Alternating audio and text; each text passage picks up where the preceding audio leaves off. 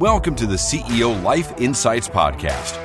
Join us to uncover firsthand stories and insights from top executives, entrepreneurs, and disruptors. Gain unparalleled access to the pivotal moments that have sculpted their personal and professional success. Jordan, what's going on, buddy? It's going well, man. It's going well. Thanks for having me here. Happy Monday. I'm sure it's already chaotic as can be, but I appreciate you taking time with us. Absolutely. My pleasure. Monday never disappoints, I tell you, but happy to be here. Good, man. Good. Hey, listen, I always like to start with the basic question. What do you do? What gets you out of the bed in the morning? Why are you fired up, man? Tell us about you. Sure. So I am, again, Jordan Reyes. I am a franchise owner of a public insurance brokerage company called Goosehead Insurance. Mm-hmm. So we went public in 2018, roughly about 1,400 or so locations nationwide. I am one of the franchise owners. We are been in business since December of 2017, and currently our agency that I own is on the top 1 percentile of the company. Third largest in Florida, which is the second largest state operating in the whole U.S. And I think as far as CEO life, what gets me up in the morning is just the challenge. I'm always forward thinking and always wanted to see what I'm up against. I look at my numbers and plan my strategic steps on my business based on how everyone around me is doing. And I think that's what drives me is just, what's next, getting into the half percentile of the company, getting into, the best one. I'm always just trying to improve, trying to compete, and also wanting to provide a good life for, my employees and those that work for me as well. In my business, it's all relative. So if you're doing well, everyone's doing well, everyone's happy, everyone's got a good life. And I think that just in a nutshell, what keeps me going. Yeah. Jordan, tell us just a little bit about Goosehead. I mean, how many franchises are there? Is it nationwide? What's your core deliverable? And then we'll dive a little bit more into you. Sure. So Goosehead, we've got about 1,400 agencies, and these are all franchise. And we also have, corporate agents, not including the franchise agencies. So I'm on the franchise channel. Currently, we have about, we're based out of Dallas, Texas, specifically in Westlake, about 5,000 or so employees. I think we have about probably close to like 11, 12,000 employees. I mean, altogether, if you include like franchise. So we are an independent broker. Goosehead is not an insurance company. We are a direct distributor of companies that you are aware of. We work with over 150 accredited companies all throughout the nation. These are the companies you are aware. Again, you've heard of, Berkshire Hathaway, Progressive, Allstate, Travelers, Liberty Mutual. I mean, you name it, we've got them. And our business is formed strategically to make sure to get the hassle off of the insurance, which is commonly something that's not fun for a lot of people to deal with. And that's where we come in, because we add the value of basically you transfer the stress of making sure that you've got the right coverage. We review it for you. We find the best fit for you, and we'll ask the questions that your agents never asked you before, because that you are kind of just like a number to them, as opposed to giving you a little bit of a tailored like action plan and what you should be carrying.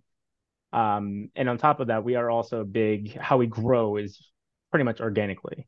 So we were formed originally in Dallas in early 2000s based on the biggest concerns of realtors in the real estate, how they don't have a reliable insurance agent to go to. So we're kind of tailored around home buying. So we do get a lot of our business from like mortgage and realtors, professionals, to kind of help their clients ease that. Jordan, let me ask you a question. How did you get into entrepreneurship and obviously owning your own franchise, building your own business? It's not for the faint of heart. I guess a six-time founder of different startups, from software to film to community-based agencies. What got you into this, man? Why did you want to be an entrepreneur, and what are you learning from it? Lots of things. And that's the beauty of entrepreneurship, is it's a never-ending cycle of learning. And the biggest thing that I would say with it is it's not for everybody. You have to be able to make adjustments based on, what's being thrown at you. What you know now may not be what is going to work a year from now, or maybe 30 days from today. So you have to be open-minded, and you have to have a positive forward-thinking attitude, I think, is what, if you take the very successful agents, in my field and any other franchise or any other CEOs that have kind of like several divisions or franchises as well, you will see that one of the commonalities that the successful people have is, they look at they honor the 80/20 rule, where they try to stay in 80% positive, and they use that 20% rule of, you know, we call BMW bitch, whine and moan, or moan and whine.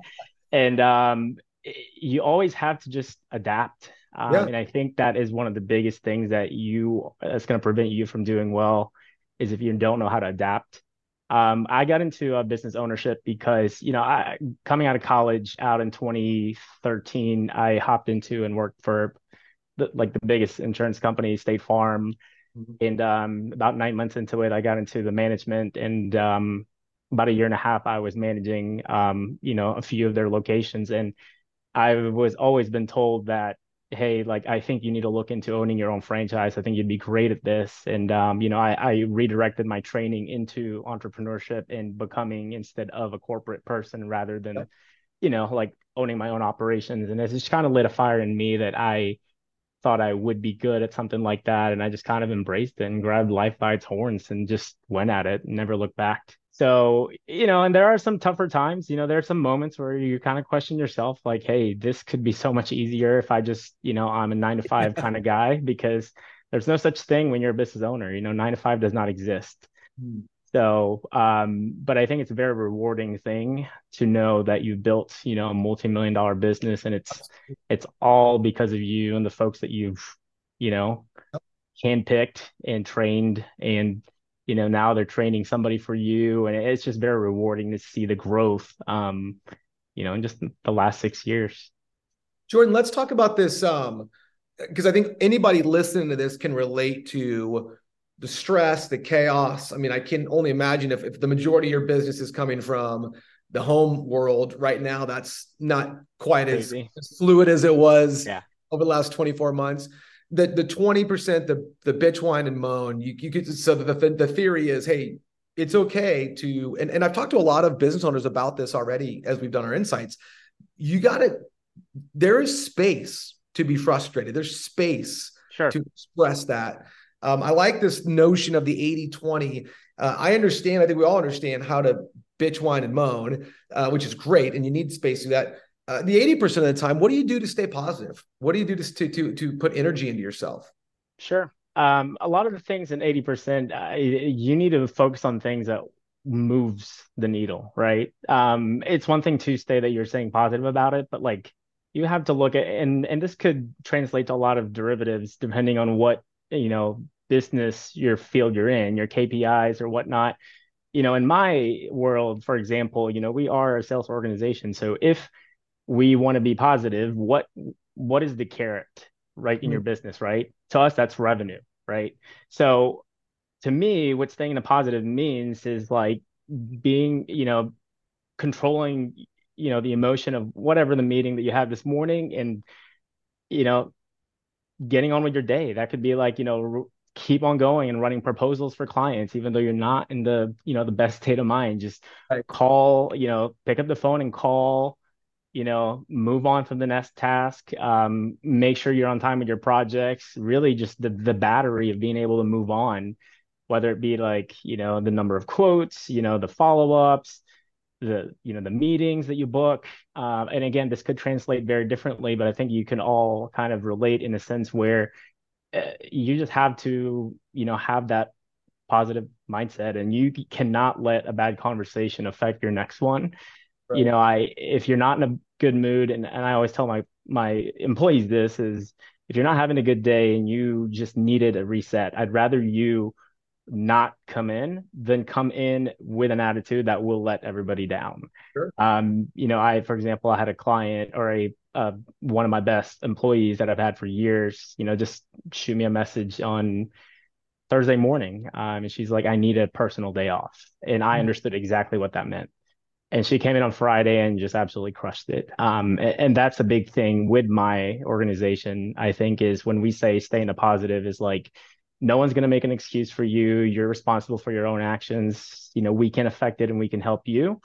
But at the end of the day, the outcome of your success or lack of is all directly related to the output that you put into it.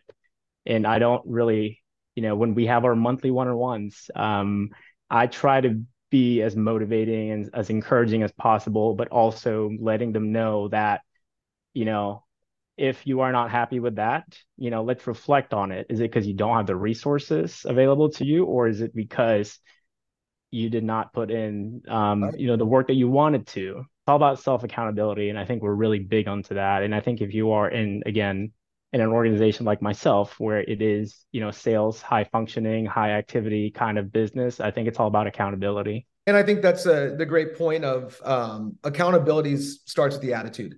I think a lot of times it is all relative. It is very rare that you're going to find somebody who's very successful that does not know how to smile, or at least have some sort of like that attitude of, how do we get to the next level? And and it's a little bit off chart, but I think this also might reflect you a little bit, like what kind of culture I've built for my team is, when we do have team meetings, which we do have once every week, just to like kind of re-gear, and, we have some remote workers and things like that, because we do cover the entire state of Florida at the end of the day is, if you're going to shoot down somebody's idea or theory or the process that we have, is I ask that you at least have put in some thought into it and give us a suggestion of an alternative. And you need to be able to state why that is a good idea, as opposed to this. If you don't agree with the process we have now, I don't allow you to just basically say, I don't like it, right?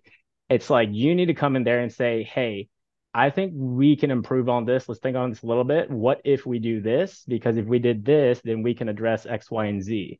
Exactly. That's how you provide a constructive criticism. And that's something I address day one before they even step into their first meeting. Cool. I value everybody's idea, but I don't value somebody's opinion if there's no thought behind it. Absolutely, man. That's awesome. And I think, as we always wrap up each one of these insights, I try to just kind of say, what's the big takeaway for me? And I just want to reiterate, accountability starts with attitude. I think far too often we look at accountability as outcomes, but that's a symptom. Outcomes are a symptom of whatever's going on. And that attitude is where we start and go, man, how are we really doing? Because the rest is going to follow. And so if you're a leader listening to this and you're leading your teams, Jordan, we're going to take away from this that, man, attitude, the BMW, it's all right to bitch, whine, and moan a little bit, but it's all going to come back to a fundamental attitude of we've got to show up ready to lead, ready to produce great ideas. We're not trying to throw opinions. We're trying to, solve problems. Solve problems. Absolutely. That's exactly the word that I used. It's like, if there is a problem and you feel that there is, then you need to come up with a solution. Your personal feelings, unless it is, and I always tell my folks this is like, unless I'm giving you something to do that you feel like is crossing your moral compass, which I highly doubt, and a lot of times, we have the insurance regulation that is going to take care of that. So you don't have to worry about that, especially in Florida. Come to me if it's a personal problem, right? But if it is something that will affect the team, don't shoot something down because you don't know how much maybe that means to something, or maybe somebody came up with that idea and put a lot of thought into it. Good, man. Yeah. Jordan, thank you so much just for taking time out of your busy Monday just to share your life insights, what you do. We're so excited to build this community and connect everybody. And I just want to say thank you for your time. Sure. Thanks for having me. It's a pleasure.